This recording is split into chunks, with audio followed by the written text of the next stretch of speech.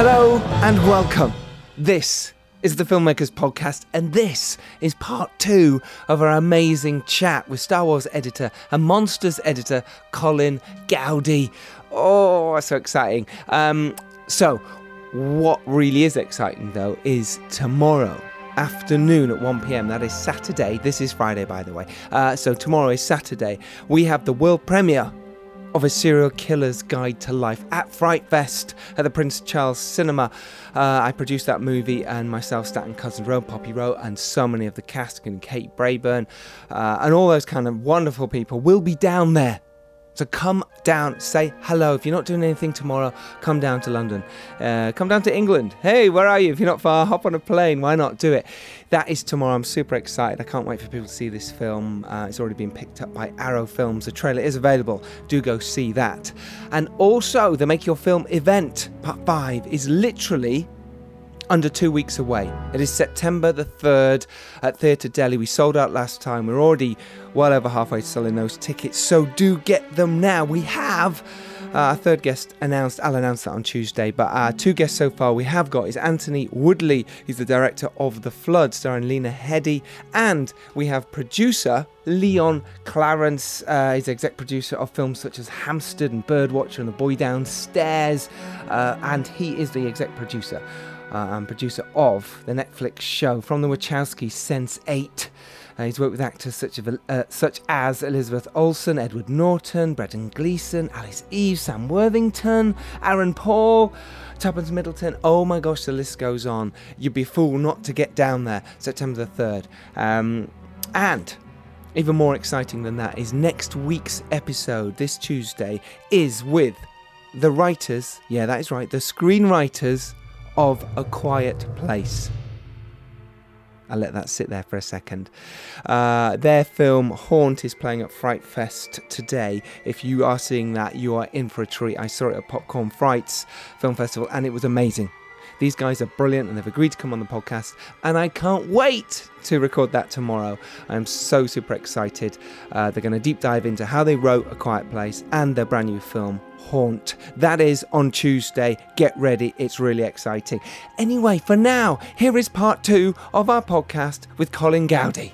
Sit back, relax, and enjoy. Hey, and if you like this, which I know you will, give us a tweet. Give us a nice review on iTunes. Do it. Support us. We love you. Speak soon, everyone, and we'll see you next Tuesday. Well, this Tuesday, but it's funnier that way. Enjoy.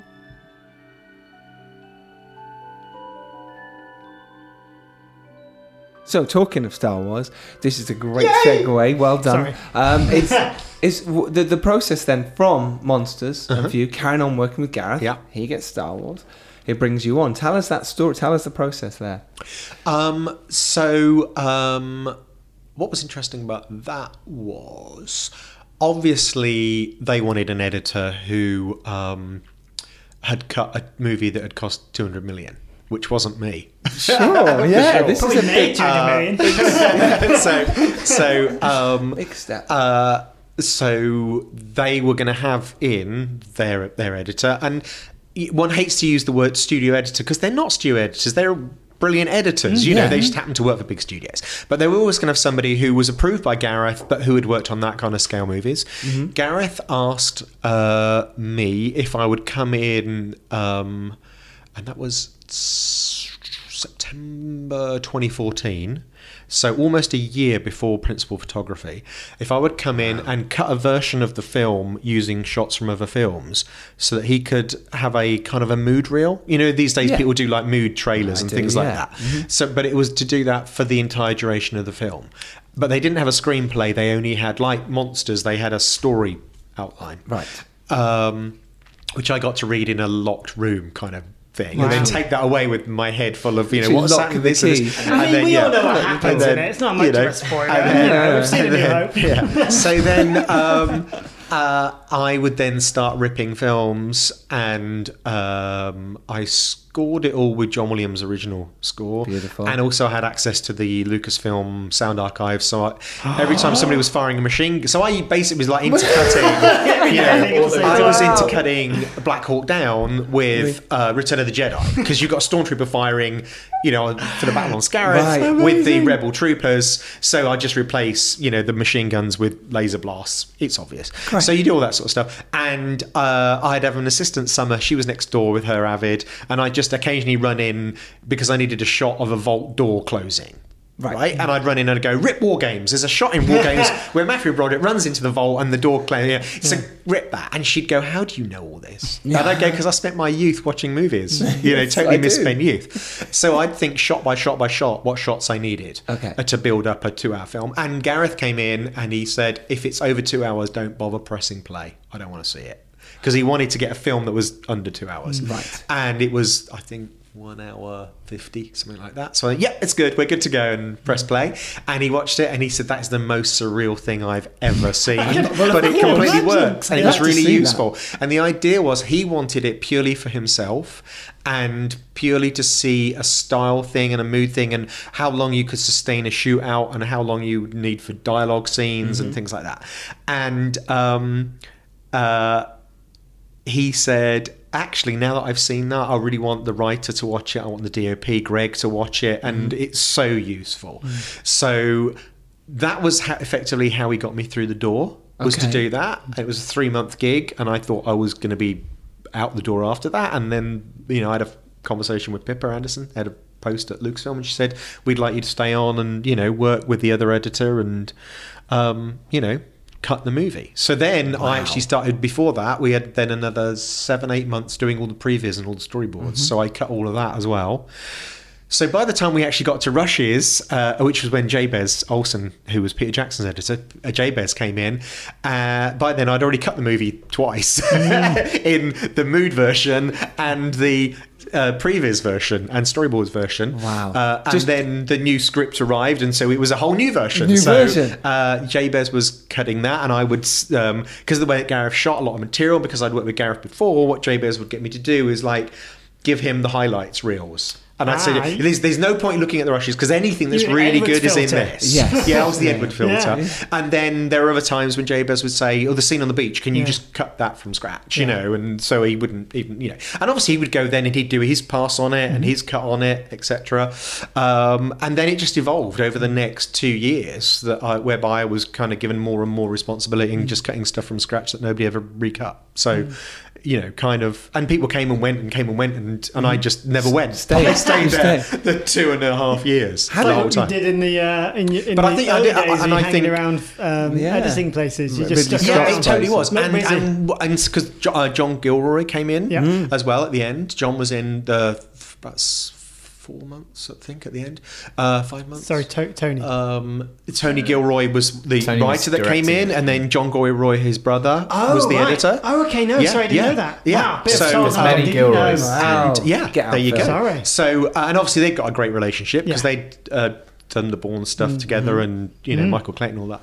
But what was really interesting was that film really was, I think, in editorially, the product of 3 people's input, and it was, and I had co-edited movies previously, but not for quite a long time, and it was brilliant because I would look at a scene that I'd cut, and then I'd see John do a pass on it, and I'd think, oh, that's genius, that is genius, and it might be just one trim. But you'd think, brilliant. And it is that thing whereby, and the same thing, he would give me stuff back and he'd go, can you cut that down? And you know what I mean? So, but I mean, you don't strike me as a precious person. I think that's the thing. You can't have an ego. You can't be. If you've got an ego, I think you're editing Star Wars. I know. It was a win-win. And I really like Jabez and I really like John. And so that was good. So what was the process then when you get the footage in? So now you've gone past you've done the mood reel, you've done the previs. Now you get the actual footage coming in. You're over the moon, elated by the fact that you're working on. So Star how do Wars. I? Yeah, approach a scene? How do you approach a scene? When it comes in? So, for instance, there was a scene, and a lot of my stuff. I think if you looked at Rogue, that my biggest contributions by far were the dialogue scenes. A lot of those are completely me, with final passes by other people and stuff. But So, for instance, the scene when Jin is watching the hologram of, her dad, with Saw Gerrera standing there. And I remember putting that together and looking. So, first thing I do is get my assistants to do the line string, which is industry standard, and I love it. When I don't have an assistant, I do that myself. But it's brilliant. On a Star Wars film, you don't have to. So I listen to all the takes. So I work out the rhythm of which is the best performance. I base it on that. But then internally, in terms of how you're editing that scene with the other, which is the approach of the Death Star, there was a point in the dialogue when when he says, "I'm thinking of you and where you are now." And I remember at that point thinking, where is she now? She's underneath the Death Star. The Death Star is about to fire on her. And we've got to cut to that, right? Which at that point, it wasn't scripted in the that script, way. I imagine, yeah. And it was like, that's your linchpin.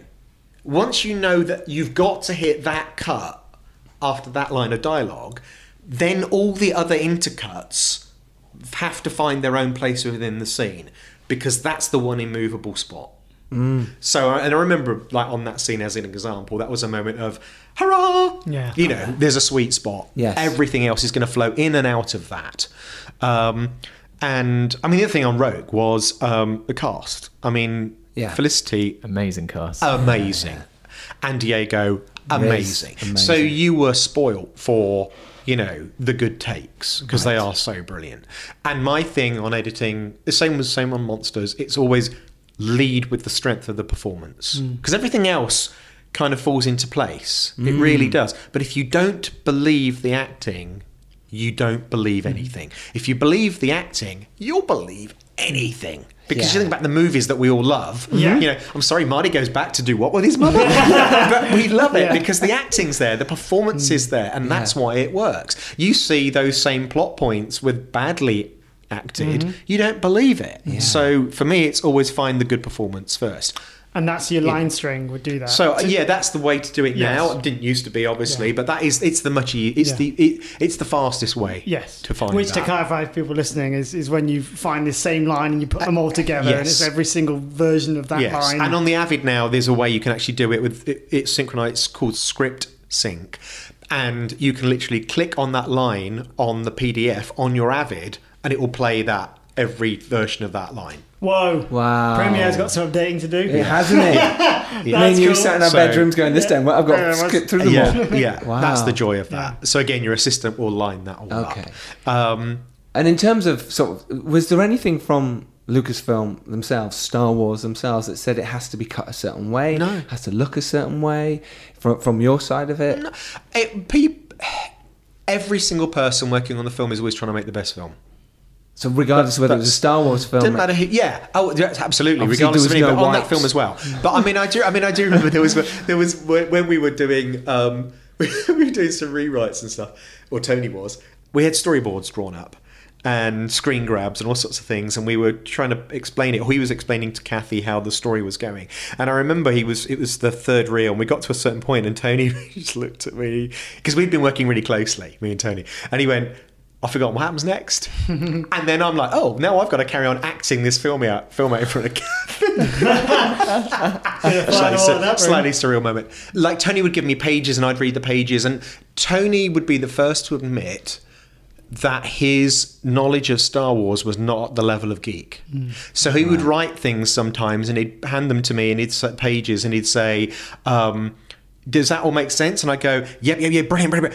But you can't do that. Because in a Star Wars universe, that is not something that's ever been set up. There's a different way of stormtroopers to do this or that, or with their helmets or whatever. Sure. And he would go, okay, great, and then he'd adjust it I'd do a little Star Wars pass, if you like. Is that because you were a big geek in terms of? Because I'm a complete geek. I'm not Star Wars quite to your level of geek, but I don't know. How can we test this theory? I know I'm not, but I'm certainly the level of geek that the general audience would be. Yes. That had seen all the other movies repeatedly since. I'm sorry, how many R2-D2s do you own? Oh, it is a lot. No, there you go. Yeah. Okay, you stole them, though. So that would be good. And then obviously it would go off to other people, and obviously, the props department would know the props geek level and the costume. Everybody there is a geek to some degree. I was editorial geek. you know, and Gareth's geek, so he would never get past Gareth. So I do remember once in a meeting, we had a meeting, and it was very early on, and it was designs for the turrets firing on. I think it was Edu. It was when the X-Wings were coming in and attacking the platform. Yeah. And we were in this meeting, and they said, "Do you want round turrets or square?" And Gareth said, "Round." And I went, "No, because Rebels have round turrets, and the Empire have." And Gareth was like, "Everybody, this is Colin." and he, you know, and I said, "Listen." That's fine. You choose your round turrets and you answer every fan letter that comes in. Yeah. And that's why we got square turrets. There we go. So I think actually, I mean, maybe it's the same in any film because, you know, taking on something like Star Wars, which, you know, people live and breathe and obsessed by, and it's popular culture, and even people that have never seen a film. No, it's a religion. Yes. But I guess Rogue One, because it was the first sort of standalone film, first Star Wars story, did that feel freeing? Was there a different, you know, because, for example, you know, starting with a scene before the title. That was Gareth. And titling planets and locations. Yeah, that was... I watched this film going, this is not Star Wars, but it is Star Wars. It's really interesting that it worked. So I'll backpedal slightly and then answer that question with another example. So there was a moment when we were always trying to cut the film down. The film was too long, trying to cut it down. And there's a shot in the movie, and it used to go all the way through the Rebel hangar, and there was a dialogue scene, Steadicam shot, dialogue, and it was an amazing classic Gareth shot, and it ended up on R2 and C-3PO. And the first 3/4 of that scene all went. Because we no longer needed it because we'd done it a different way. Right. And we're trying to cut it down. So basically all that shot was R2 and C-3PO watching the ships take it off. And I was sitting there, and Ali, the producer, was sitting there, and Kathy was sitting there. I think Tony, I can't remember else, Gareth. And then, you know, and there's like, and I think it was Ali or Kathy. It was Kathy. Kathy said, "You know what? We don't actually need that shot. We could lose it to save time." And I went, "Oh, no, because that's the only shot of R2 and C-3PO in this film, and you will get such big fan points for that." And I, as a fan, love that moment. And you need to know why they're on the ship. And I think it's a beautiful moment for any Star Wars geek, and it's really good. And then Ali said, "Oh no, seriously, just lose it." And Kathy went, "We should listen to Colin on this." And I thought, boom, I'm here for a reason. There's a reason why I'm here. And because she knew that you know, you've got to you know, make these films for the fans as well as for the general audience, but you can't make it exclusively for the fans. So sometimes they hate stuff and the general audience loves stuff. So it's that, what is the compromise there for the modern audience versus the traditional audience? And so going back to your point about the beginning, there I was the traditionalist, and I'm saying to Gareth, we've got to start with the crawler, and we've got to have this, and Gareth said, no, let's just smash it in really hard and try it. And that's what we did. And I'm still going, but it's not a Star Wars movie because you need the crawl. And everybody loved it. I was terrified until we first screened that movie. What, in front of a real audience or in front of Star Wars? No, the first time we screened that movie for an audience that weren't people working on the film was 4,000 people at the premiere. Serious? There was no test screen? No, none. You can't screen a Star Wars movie. I suppose you can't. And so that was the first time we knew. Shit. That was the first time we knew if anybody liked our film. Well, because what happens if they don't at that point? You haven't done then any... you sneak out. And take your name off it. No, I genuinely thought by then we'd made a film that people were going to love. Yeah, you know, because when we were doing the prints at IMAX and the laser 3D versions and all those, and each day somebody else, another IMAX technician, would be in the screening with you, which is always good because it's always good to watch your movie with a new audience. But by then it was like too late to really change anything. But it would end, and I'd say to them, "Good," and they go, "Oh my god, amazing!" And so that was like, phew, because you got no investment in this, you know, and that was the tiny little glimmer that people, it was going to work. But the first test screening was 4,000 people at the world premiere. And you were working up until the day before? Yeah, I was at the IMAX lab the day before doing the print. Well, how come? Tell us about that. What happened? Just because on all that's traditional with all movies. Right. When it's that bigger release, because you're doing the grading, the 3D, because you have to do like the 3D laser, the 3D xenon. You have to do the IMAX film print, because there are still 20 cinemas in the world that screen it on 70 film. millimeter. 70 mil, yeah. So you're doing that as well.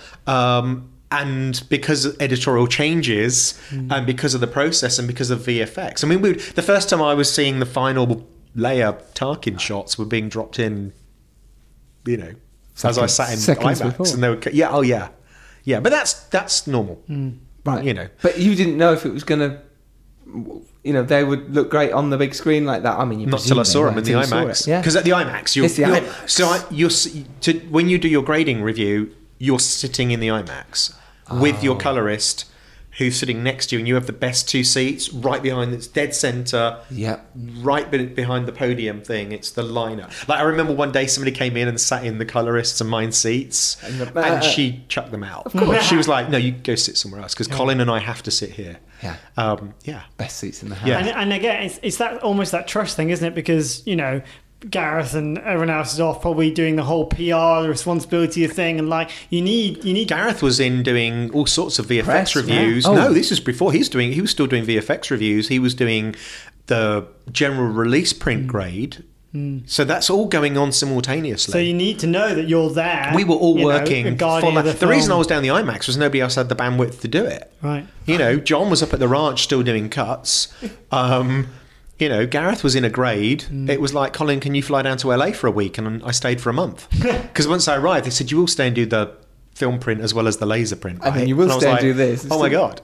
So you got to do all I that? literally had to phone a friend in San Francisco and this say, can you come again. down with a suitcase of clothes? Because I flew with a week's clothes. I need my kilt for the premiere. Can you fly it down? Yes. And they did. Wow. They drove it down. That's a great photo of you on IMDb with thank the kilt. you. Yeah. Had to do it. So what did you learn, and then doing Star Wars, I suppose, from the difference between that and Monsters? Okay. So, that's a really good question, because what I learnt was that everything that's useful on a low budget environment helps you on a big budget environment. That's the first thing. It meant that I could incorporate all my I'm so used to in the edit suite, because I've spent my career working on really low budget things. And so you do grab the camera yourself, you do do an insert shot, you do shoot a temp version on a low budget film. But I did exactly the same on Rogue. I remember at one point walking out into the corridor and got my assistant, and I've got my iPhone and I'm filming my assistant. I'm going, okay, stop and turn and wave, and now turn and walk back to the right. And he did that, and I sent that to Pinewood for them to shoot that with Galen as he's walking on the platform with the scientists for that scope shot, with the sniper shot, because the timing was wrong on what they did on the original shoot to how the story now was. Right. So I did it, made sure it worked, and then sent that version down and said, can you match that? Right. So, Brilliant. but that's that comes from my low budget world, of course, you see. yeah. And so I'd do that, and I remember at one point I wanted a stormtrooper to fall off of the gantry, so I got my 12-inch stormtrooper bowl, and I stop frame animated him in my edit, and then I sent that off to ILM, and I went, "Can you do that?" And then I think that we didn't use that shot in the end of the film, so it's what's not. But I was constantly doing things like that, and I remember at one point I had all my little toys on the floor in the edit and mapped out Scarif and how could they run from here to there, and I'd literally try and work out block things that way, and then have discussions with previs, and then previs would do it properly, and then ILM would do it more properly. But it's getting into that mindset. It was the fact that I was used to, on low budget films, trying to steal a part of the shot, like reframing on a shot, eliminating a character. Can I do a reframe? How big a reframe? It's lots of shots reframed on Rogue, where we're pushing a character out continuity. To remove a character who's no longer in that scene, because we put them in a different scene. So because we were doing things like that, it's like, if we do that, we could. But how much of this original shot can we salvage, which has got 100 extras in it? Beautiful shot. And we shot at 6.5K. And we're mastering in 4K, so let's crop in, and we can do that. And those are all techniques from my low budget days of what can I salvage, and then show that to the writers and say, look, we can use all this dialogue without having to reshoot, and then you can rewrite into that. So Tony would write dialogue that would match into those things. So it was all quite jigsaw put together, really. It's similar, because obviously we do this quite a bit in our films, and I imagine you did a low on budget. much bigger budgets. On much bigger budgets than Star Wars we work on. Is you steal a little bit from just before action. Yeah, all the after. time. We're still doing that on Star Wars. Oh, yeah. Right. Oh, all the time. Right. Yeah. Best much performances sometimes. Yeah, absolutely. They're not in Absolutely. character. And particularly for people who are not your lead cast. Yes, because it's people nerve-wracking. who are running around with machine guns and things like that. You might find the absolute best moment is before the clapperboard's been whacked in. Gary Marshall. Although Gareth doesn't use clapperboards, so that was good for you. Very then. rare. Oh god. So How did you he sing? didn't use clapperboards everybody. on Monsters. Didn't use clapperboards on Monsters. No clapper loader for a start. Yeah. And he didn't want to use them on Rogue. And so some shoots on Rogue use boards, like, because there's obviously second unit and stuff going on as well, because we've got multiple units shooting. Yeah. One of the things that Gareth had was he had an iPad that Werner, who was this technical genius at Pinewood, worked for Lucasfilm, he rigged it up so that Gareth could get the feed from any other unit. Oh. So he would be filming main unit, and then it would be uncut. And when they were re-stressing and resetting and remeasuring the inches for the camera and all that, Gareth would get the iPad and quickly review the shots that were either being filmed live on the other stage or had just been filmed. He would pull up those thumbnails, look at them, review them, call through to them, and go, "Okay, can you do it with a quicker pan to the right or a quicker tilt up?" and all that sort of stuff. So, so you got the absurdity of that kind of expenditure, versus the let's use a 12-inch doll. It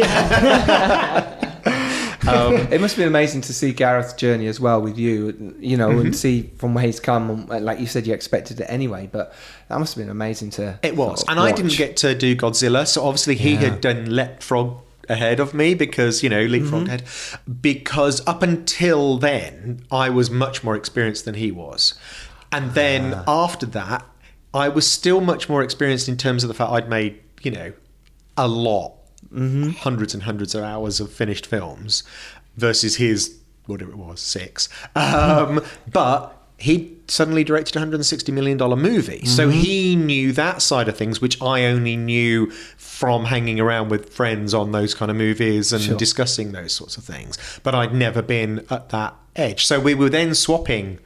And it was Gareth that said to me, "It's the marathon, not a sprint." And that was the 2.5 years. And that was absolutely right. 2.5 years is a long time. Yeah, it was 27 months, so whatever that is. Yeah. And they were full on. They were long days. Yeah. Wow. 7 days a week. I think at one point, one of the producers said to me the other day, he said, "I checked my diary and there was a point when the 26 weeks you and I didn't have a day off." And these were not 8-hour days. These are days. Proper days. Full. And this is the thing a lot of people forget with filmmaking, is that it's you don't stop, but you very rarely get a breather. And that's why, hard. when you're thinking about that script, that thing to make, you've got to love that script, because that's what's going to keep you going. If there is a script. Keep you alive. You've got to love the project. You've got to love the project. Yes. It was funny, before I did Monsters, I always used to say to people, the most important thing of all is always the good screenplay. I remember I did Holy Cross, which was a film for the BBC TV movie, and Mark Brazel was the director, and it was his first really big thing, and it was the therapy session before shoot, and I said to him, "Look, this script is so brilliant that if we just turn up, it will be a good film. It will be a good film. If we play at the top of our game, which is what we always want to do and aspire to do, it will be an award-winning, brilliant film." And that's what we did, and it was a multi-award-winning film. And I was always the script, performance. And then when I did Monsters, I was like, script's irrelevant. It's the story. It's the story, not the actual screenplay and great cast. How satisfying as an editor, and to be a part of that writing process, and you watch the film, you think, this film exists because of the editorially it works, obviously of many other factors as well, but that's what brought it all together. It must be a really rewarding thing to watch films like that versus something that was more conventionally scripted and made in that way. Absolutely. I think Monsters is, for me, my career highlight in terms of I genuinely believe that my input to the finished film was so much more than it's been on without anything doubt. else. You know, that's the way I feel about it, because Rogue Eye was a tiny part of a huge, brilliant machine, and I felt honoured to be allowed into that world. And to be allowed to play with those toys. And the film with Mitch that I've just finished, the show, I'm so proud of that movie.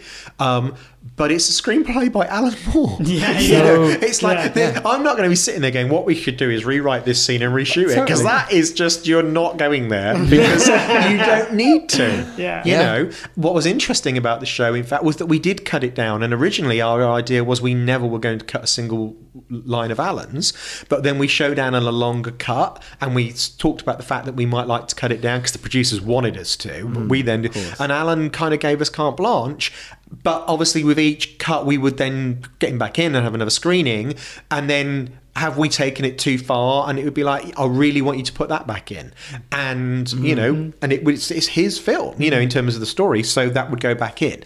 But what we were not sitting there rewriting. So story's key. We were sitting there vital, compressing. But with Monsters it was a complete rewrite. Completely. So some advice then for directors, screenwriters, producers working with an editor, any advice you can give them, and what would help them at this stage of their careers? That's a really good question. I think, okay, so there are three kinds of directors. There is the director that comes in and says, I want you to cut here, and then I want you to cut to this shot, and then I want you to cut to that shot. Coen brothers. And then there's the kind of director that comes in and says, just put it together. And they'll come in and they'll watch the first cut of the film. They'll go, how long is it? And you'll tell them. And they go, how long is it meant to be for our transmission slot? You know, 90 minutes. And then you go, okay. And they go, okay, so we're 4 minutes over. Take out 4 minutes. And you go, what do you want to take out? And they go, take out whatever you want. Then they come back and they see the film. And then they say, if you took out the wrong 4 minutes, I'll tell you. And then they watch them and they go, it's fine, send it off for a neg cut or to, you know, online. And then they're the directors that's the middle ground, which are the ones that come in and it's a complete collaboration. Now, those are my favourite.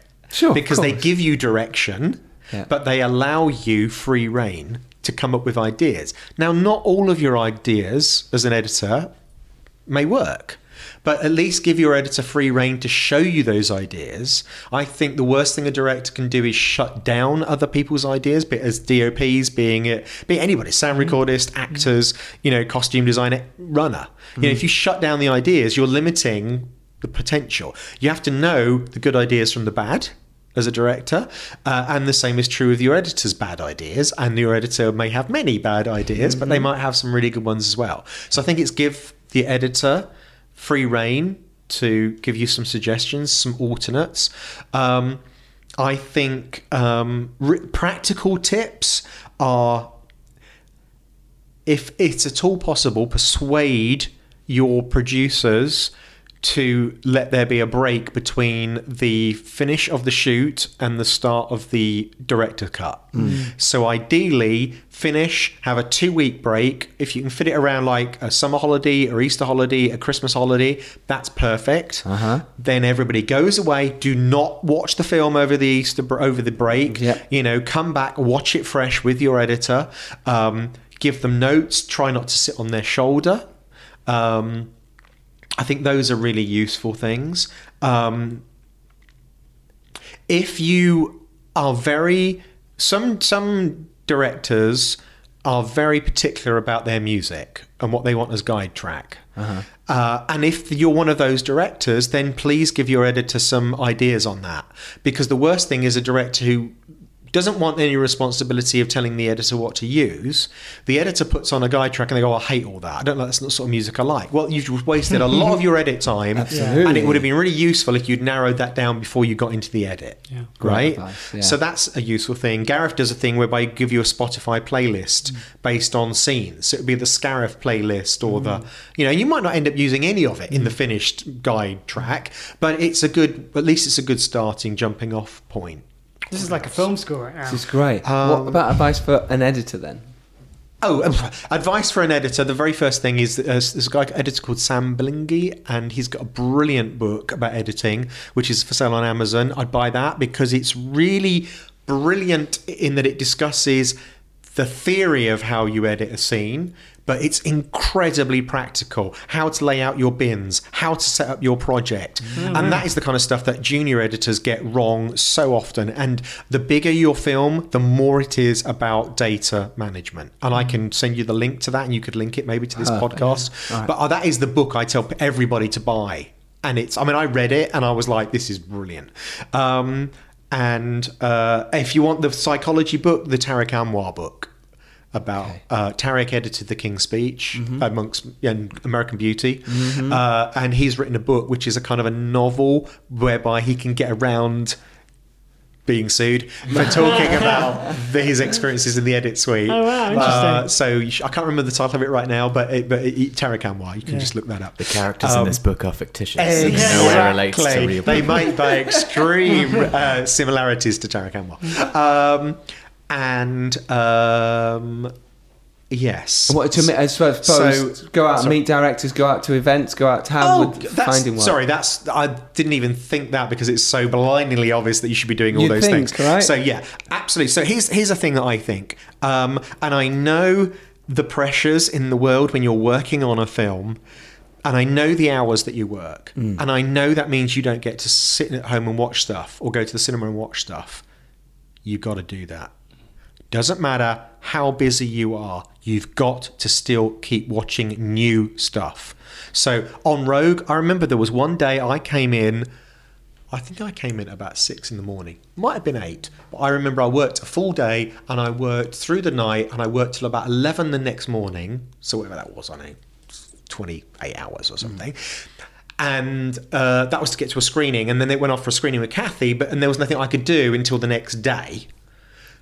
So I got on the bus, went up to the Angel and went to watch Marvel Civil War on my way home because I needed to decompress and watch somebody else's editing before I next got back in an edit suite myself. Now, for the first 20 minutes of that movie, I was struggling to stay awake because I was in a dark, quiet room. Well, dark room. It wasn't quiet. And then I woke up and I was like, yes. And I came out and I'd forgotten about our film, because that had taken me somewhere else. And what I tried to do every night on the film was I'd come out. I hate watching movies on my iPhone. I think it's a real disrespect. But TV shows, I'll watch TV drama quite happily on my iPhone. It's a big one. Or an iPad. And again, that's my decompress. On the way home, sit down and watch a short drama, a half an hour drama, a 15-minute drama, anything to get your brain away from your personal edit, the world that you're in. Otherwise, you end up with the dreams that you had of thinking you're back on set because you're living your film too much. You've got to do that. No matter if you're working crazy. That's what I think personally you have to do. And as soon as I'm in between jobs, I'm sat down in Leicester Square as often as possible and going to theatres as well to see theatre productions, because that gets you back into the world of acting and watching good performance, which you sometimes don't see so much in on-screen stuff. I would say that. I would say to editors, listen to as many movie scores, as much music as you can. And I have my own Spotify playlist, which is, which I just chuck stuff into. That's a really good quiet track. Because at some point you're going to be in an edit. You're going to be, I need something really good for a ticking time bomb type sequence. What have I got on my Spotify playlist that I built up? I'm the same. I only pretty much listen to film score music, and I'm always filtering it off. Because I'm one of those directors that's obsessed about temp score, but I'll give you the whole track. Or this section to this section, and I'll because normally, for your audience, that's going to be predominantly low-budget filmmakers and low-budget editors, and that's essential. On Rogue, we had a guy called John Finkley, who was our music editor. Oh my God. It was the best temp score I've ever heard. I can imagine. It was incredible. And after that, I just wanted to temp track every movie I ever do. And John was great. In fact, when I went onto the show and I temp tracked that myself, and John was off doing a movie, and I really struggled to do this last scene in the film. And I sent him a text and I described the scene to him. I think I actually played him the dialogues down the phone or something, or made a MP3, and he came back with 3 suggestions, and the first one I put it up and it was perfection. And I was like, I've been struggling with that for weeks. So because that's what he does for a living, but I think if you know, as an editor, you should be doing that. In terms of when you're as an editor and as a director, try and show your film when you're editing it to as many people as possible. Yeah. Right? Yeah. Send it off to your friends. And I do that constantly. I did couldn't that to on you Star on the Wars, Dare, didn't I? but Yeah. I will always try and I'll send it off to, obviously I've got, you know, lots and lots of editor friends, and I will show them the film in rough cut process, and in even with, I think it's fine cut, I'll say, what do you think? Well, where did you get bored? And my golden rule is always this. If you show the film to, say, 12 people, and if 12 people come back with 12 notes about the film that are all different, feel free to ignore every single one of them. If 12 people come back and 6 of them say the same thing, you better goddamn address that. Yeah. You really had, because it means you've lost half your audience. You know? Okay, Colin, fine. You can watch my Star Wars film. I'd love to. Which everyone you can watch do it. in 2 days' time from when this comes the out. trailer. The teaser. The teaser. Yeah, Oh, it's so in a of cut. course. Yeah. Yeah, so you I can do. watch the I whole would thing. definitely do that. Yeah, and also try and watch your film if it is intended for a cinema audience. Watch it on the biggest screen you can. Get a 65-inch TV. If you haven't got a 65-inch TV, which these days is only like about 500 quid for a low quality one, but is still the impact of what you want, and a low quality projector, which is still good enough, is 300 quid. So part of your budget, that is minuscule, even on a low budget movie. And watch that thing and sit as close to that screen as you can, because it will affect how long you hold a wide shot for. And it's one of my major revelations to cutting features is, like, firstly, step away from the edit screen, go watch it somewhere different. So, like, my suite upstairs in the attic, and when working the editor, would go downstairs, we'll sit in the lounge, we'll stick it on, and we'll instantly see something we've never noticed. Absolutely. Because you're just in a different environment. You're so right. And also, seeing something projected is very different to seeing something on a screen. So that's a brilliant and tip. sitting there watching your film with somebody next to you as Oh, well. yeah. Oh, yeah. Like, I was watching. Oh, God, yeah. Yeah. Instantly go, oh, God, that bit's not good. Don't like that bit. I can sense it. Something Yeah, that there's like works a that sixth morning, sense. you watch it in the afternoon with somebody sat next to you, and you're like, oh, God, that is too long. Isn't that Yeah. weird how that happens? I know. Yeah. Isn't that So amazing? you've got to do that out there, editors. Network, go to things like the Blue Collar Collective Post thing, which is for people breaking into the industry. Okay. And go to the Make Your Film event, obviously. Yep. Go to as many film festivals as you can, but don't just go there with your mates. Try and go. I mean, go there with mates, but make new mates. It's a great place to network. Yeah, All I totally. always say, network as much And as if you go can. out, have a reel on your iPhone or your iPad. You know, a 2-minute reel. Have a business card, because people Yep, still, definitely. you know, some people, you might find that you're standing next to an award-winning Hollywood editor of a certain age who doesn't know how to do an airdrop contact, but they will take a business card off of you, right? Yeah. Have an up-to-date CV at all times. Don't have that CV's not up to date, I'll send you a new one tomorrow. Too late. That door closed, you missed that. Make sure you've got a driver's license. I know not all editors do, because when you're asked to do a location edit, you're stuffed. Get a really good assistant. Try and get an assistant who knows technically more than you do. And try and keep up with every technical innovation that comes out to do with editing. Try and be aware of technical innovations that are to do with camera and sound. And I think if you can edit on one platform, I genuinely think I believe you can edit on any of them, but try and at least play around with them at some point.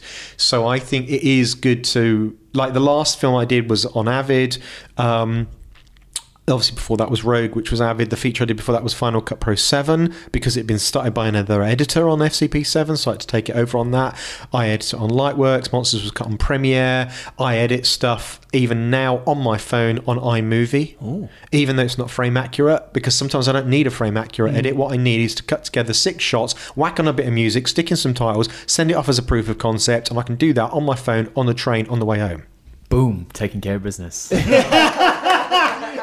Hashtag. No, I love that, because it's like, it's not about having all the fancy tools. It's really about not. doing, the best with what So you've that means got. you've got 18 hours of Rogue One rushes on your phone we can play with? Nope. I think Disney would have your phone 25 blown up. terabytes of the Alan Moore film on my Drobo. Wow.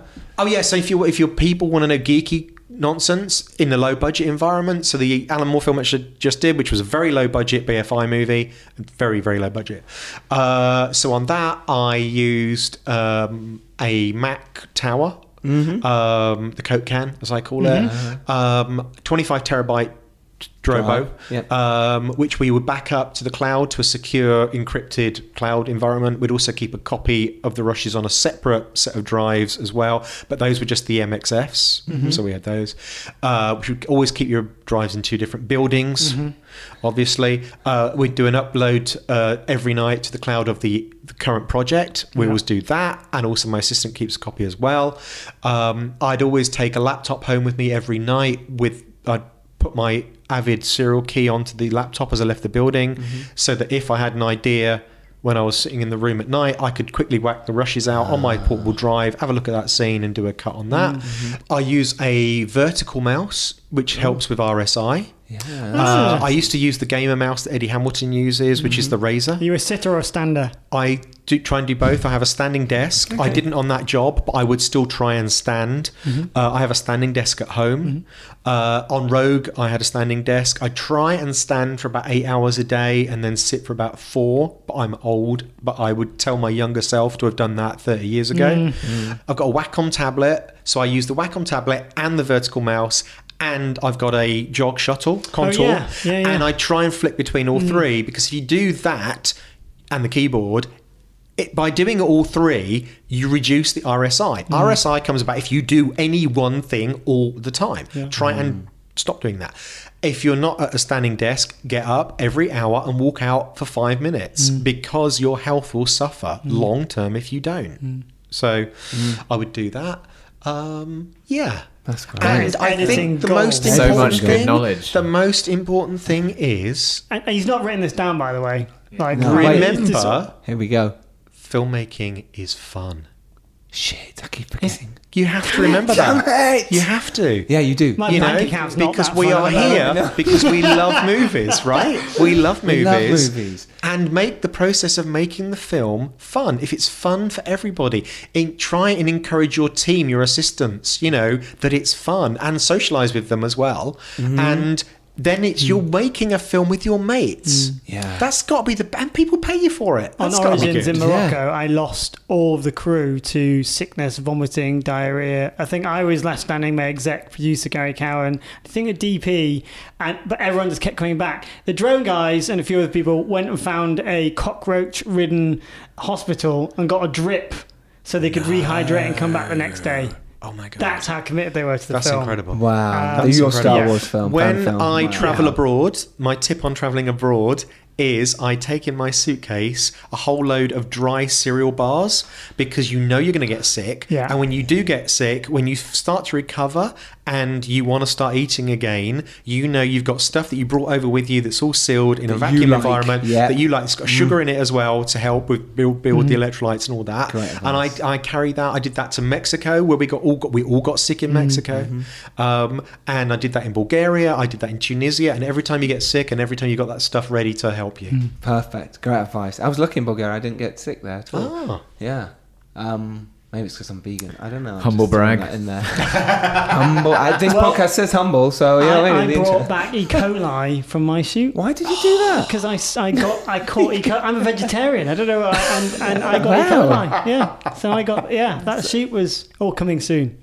All coming soon Coming on your soon, behind the scenes. of that film. And by the way, you can see Phil's behind the scenes. Your YouTube channel is fantastic. That Thank tells you. the story of how you made this film and Origins. There's an ongoing YouTube documentary which descends into directing geekery, even into prevising and storyboarding and how I'm putting the film together. So that's all leading up to release. And where can they watch that, please, Phil? On my YouTube channel is called The Film Blog, but if you go on The Film Blog, spelled PHILM blog.com, that'll take you straight to YouTube. I'll put a link up. Thank you. There we go. There's lots of behind the scenes on the DVD and Blu-ray of Monsters of how we made the film. Gareth did the I've seen it. VFX, Yeah, and love how we it. did the edit. I highly So people recommend that it. haven't seen that, that's a I've really seen good you and thing. him in the edit room, and I've seen all that. It's brilliant. It's For brilliant. BTS fans out there, I can second It's a really- that. it's It's, a really cool amazing. Yeah. It's up there with the Fincher Panic Room Releases. Oh god, yeah, that's oh. The thing that Gareth likes to do, which is really interesting, is Gareth watches films with the sound turned down.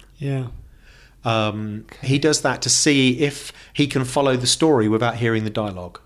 nice, And therefore, yeah. from that, you learn what visual things are telling the story.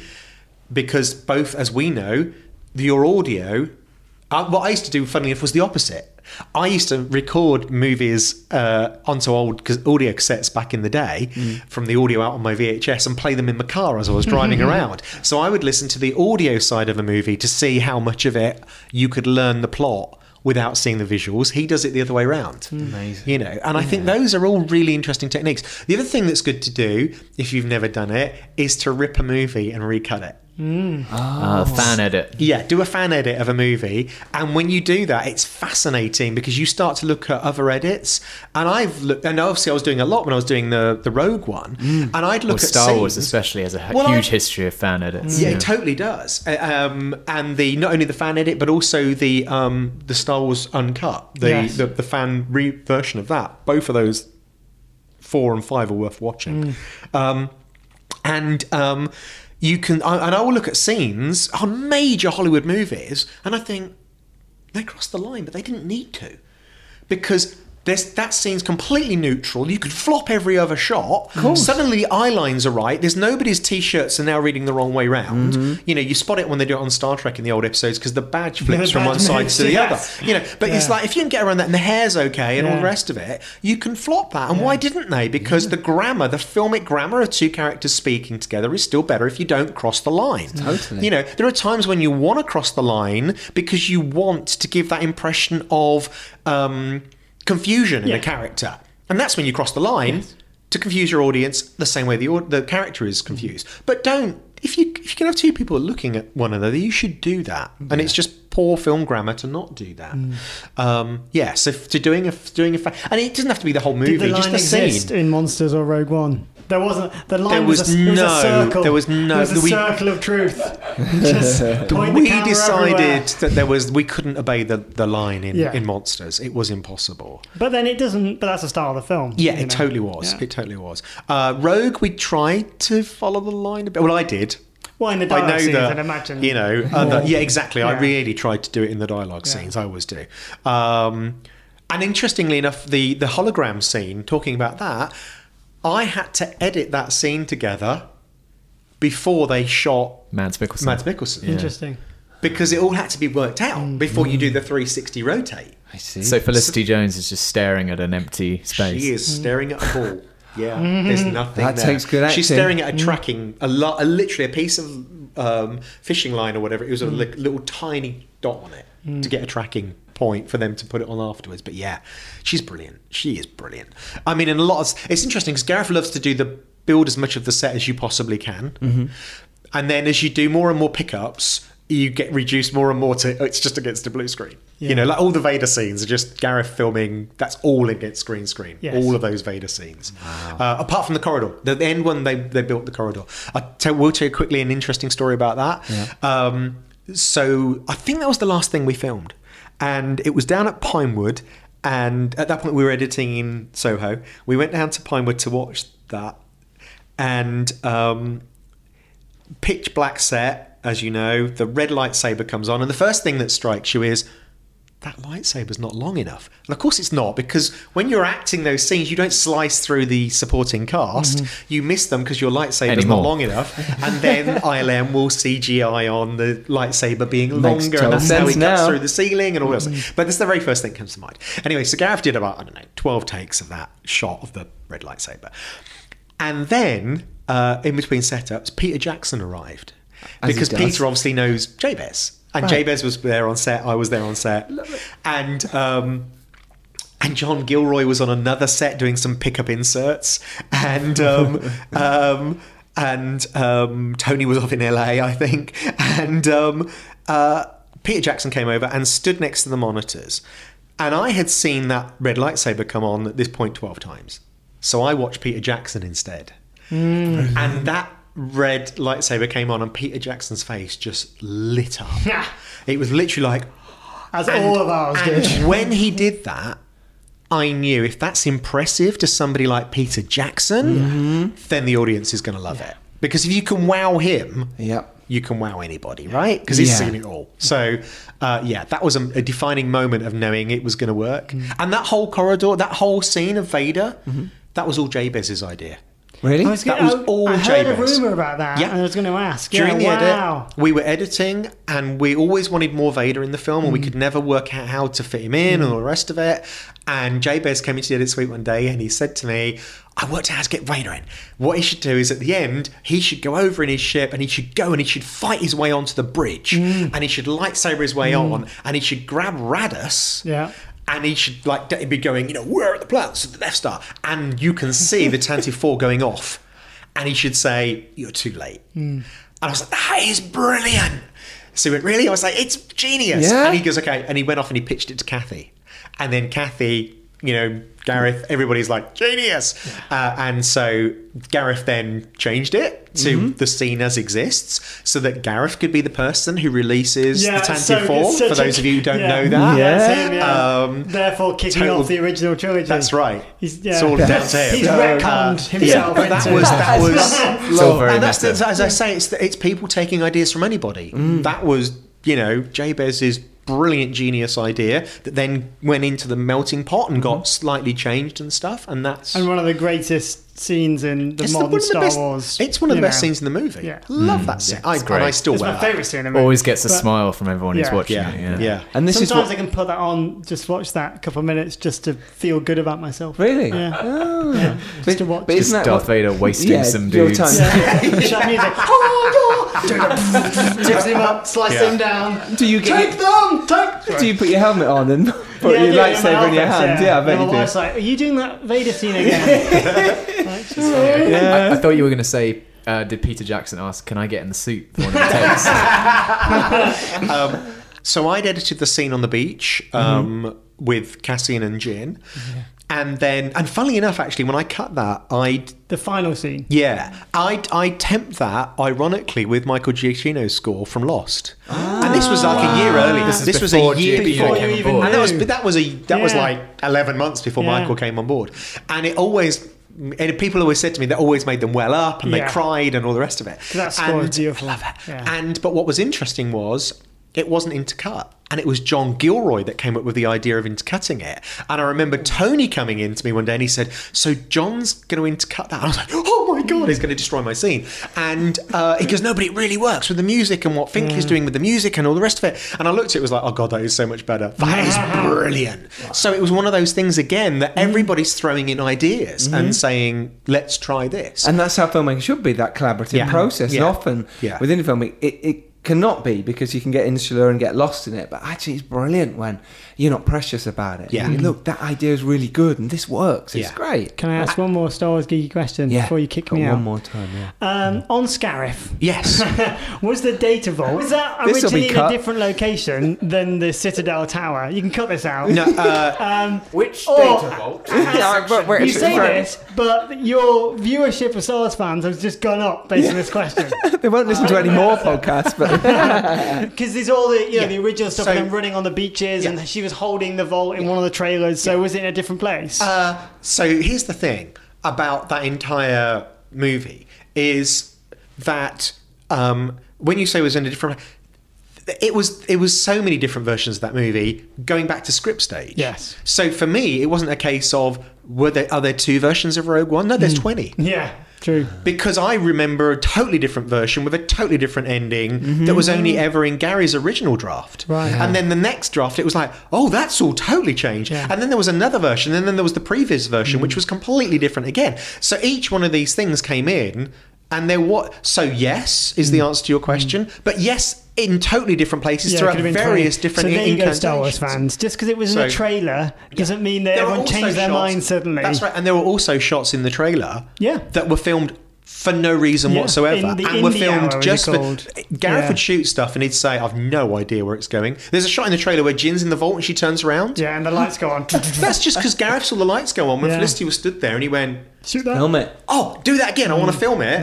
No idea where it's going to go. Yeah. And then the trailer people saw it, and they're like, "That's going in the trailer because we don't cut the trailer." No, The and that came shot- out way before the film had finished. yeah. Right? The shot of the TIE fighter was the trailer. That was never made for us. Yeah. The trailer people made that up and they put it in the trailer, and we were like, wow. Because people All right. So, but that's what happens, and I think in a way, it's the reason behind that. There's a logic which is did you want to go and see Rogue One knowing everything about the film? Or did you want to have some prizes? Therefore, if you are sent down a wrong path on a trailer, does that make the rest of the film more of a surprise to you? Well, you know, Do you know that's what I mean? what I loved So- about the Force Awakens trailer, when it was making out Finn to be, you know, the Jedi. Yeah, And it was Right. brilliant misdirection. Yeah. And you went to see the film and you went, oh, that was Yes, so clever. exactly. You didn't go, oh my God, Yes. they must have reshot this. Yeah, And it was no, a mistake. it's- I'm listening to all you Star Wars fan blogger people. Hang on, you just got them on side, now you've taken them off Well, side. it's the clickbaity ones that Not say the real they love fans. it, and they're like, oh, but it's not like the original. Whenever I do a trailer for anything, and this is pretty way back before my Star Wars days, I used to often cut the trailers because no money, and I will always in a trailer try and completely misdirect. Always put in a shot of somebody who gets killed early in the film, right at the end of the trailer, so it looks like they're alive much later. fun. Because I don't want the audience to see Yeah, the the trailer film should- before they see the The film. trailer should be its own thing, really. It should be its own piece. Like the real best art trailer to of all them. time is the Close Encounters of the Third Kind trailer, which is a road with a camera dollying down a road. There's nothing else on it. It doesn't.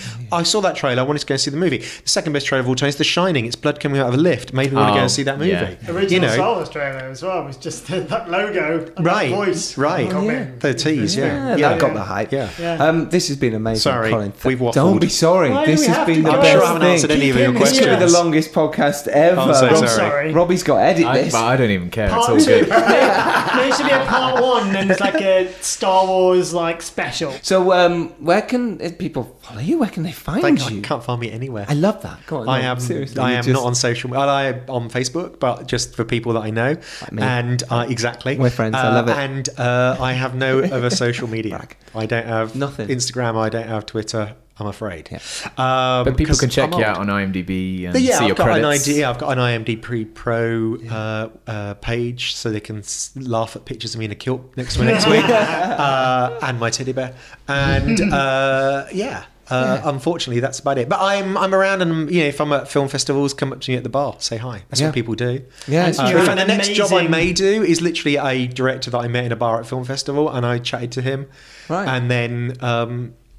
We discussed his film at great length, and then about a year later, he emailed me and said, "I've found out who you are, and I'd like you to read the script for my next film." No way. Yeah, So is that how you get work? Is through? it's connections? usually I just work with the same people who, fortunately, keep asking me back, and that then means what you- happens is I will. Usually what happens is a director will hire me for a film, I will meet a producer, they get very suspicious because they think I'm the director's editor, which I am, but they will learn during the process of the edit that I'm also a producer's editor because I'm a team editor. I want what's best for the film. So then what happens is the next film they will hire a different director, but the producer will invite me, and then the director is suspicious because they think I'm the producer's editor, and then when I work with them they realise I'm working for the best for the film, and then they will hire me on to the next, and I leapfrog like that on every project. Yeah. Okay. For those who've stuck with us, and this was probably a two-parter. I imagine one go out Tuesday, and I imagine the second part now will be Friday. So if you haven't watched my teaser by then, where have you been? Yeah. So now you can watch Yeah. Phil's I'm sorry. teaser. This is like we've I jumped just- time. It's a I'm shame sorry. on you if you haven't I watched know. it yet. So Phil, the Star Wars fan film Origins, will you be able to watch it now? Yes. The link will be in the second show notes. Tell me so what there you you think, go. please. 'cause Please it's do. very exciting. Very exciting. You can see the Dare trailer now. The link is in the show notes, but that is out. And obviously, you want to hear about our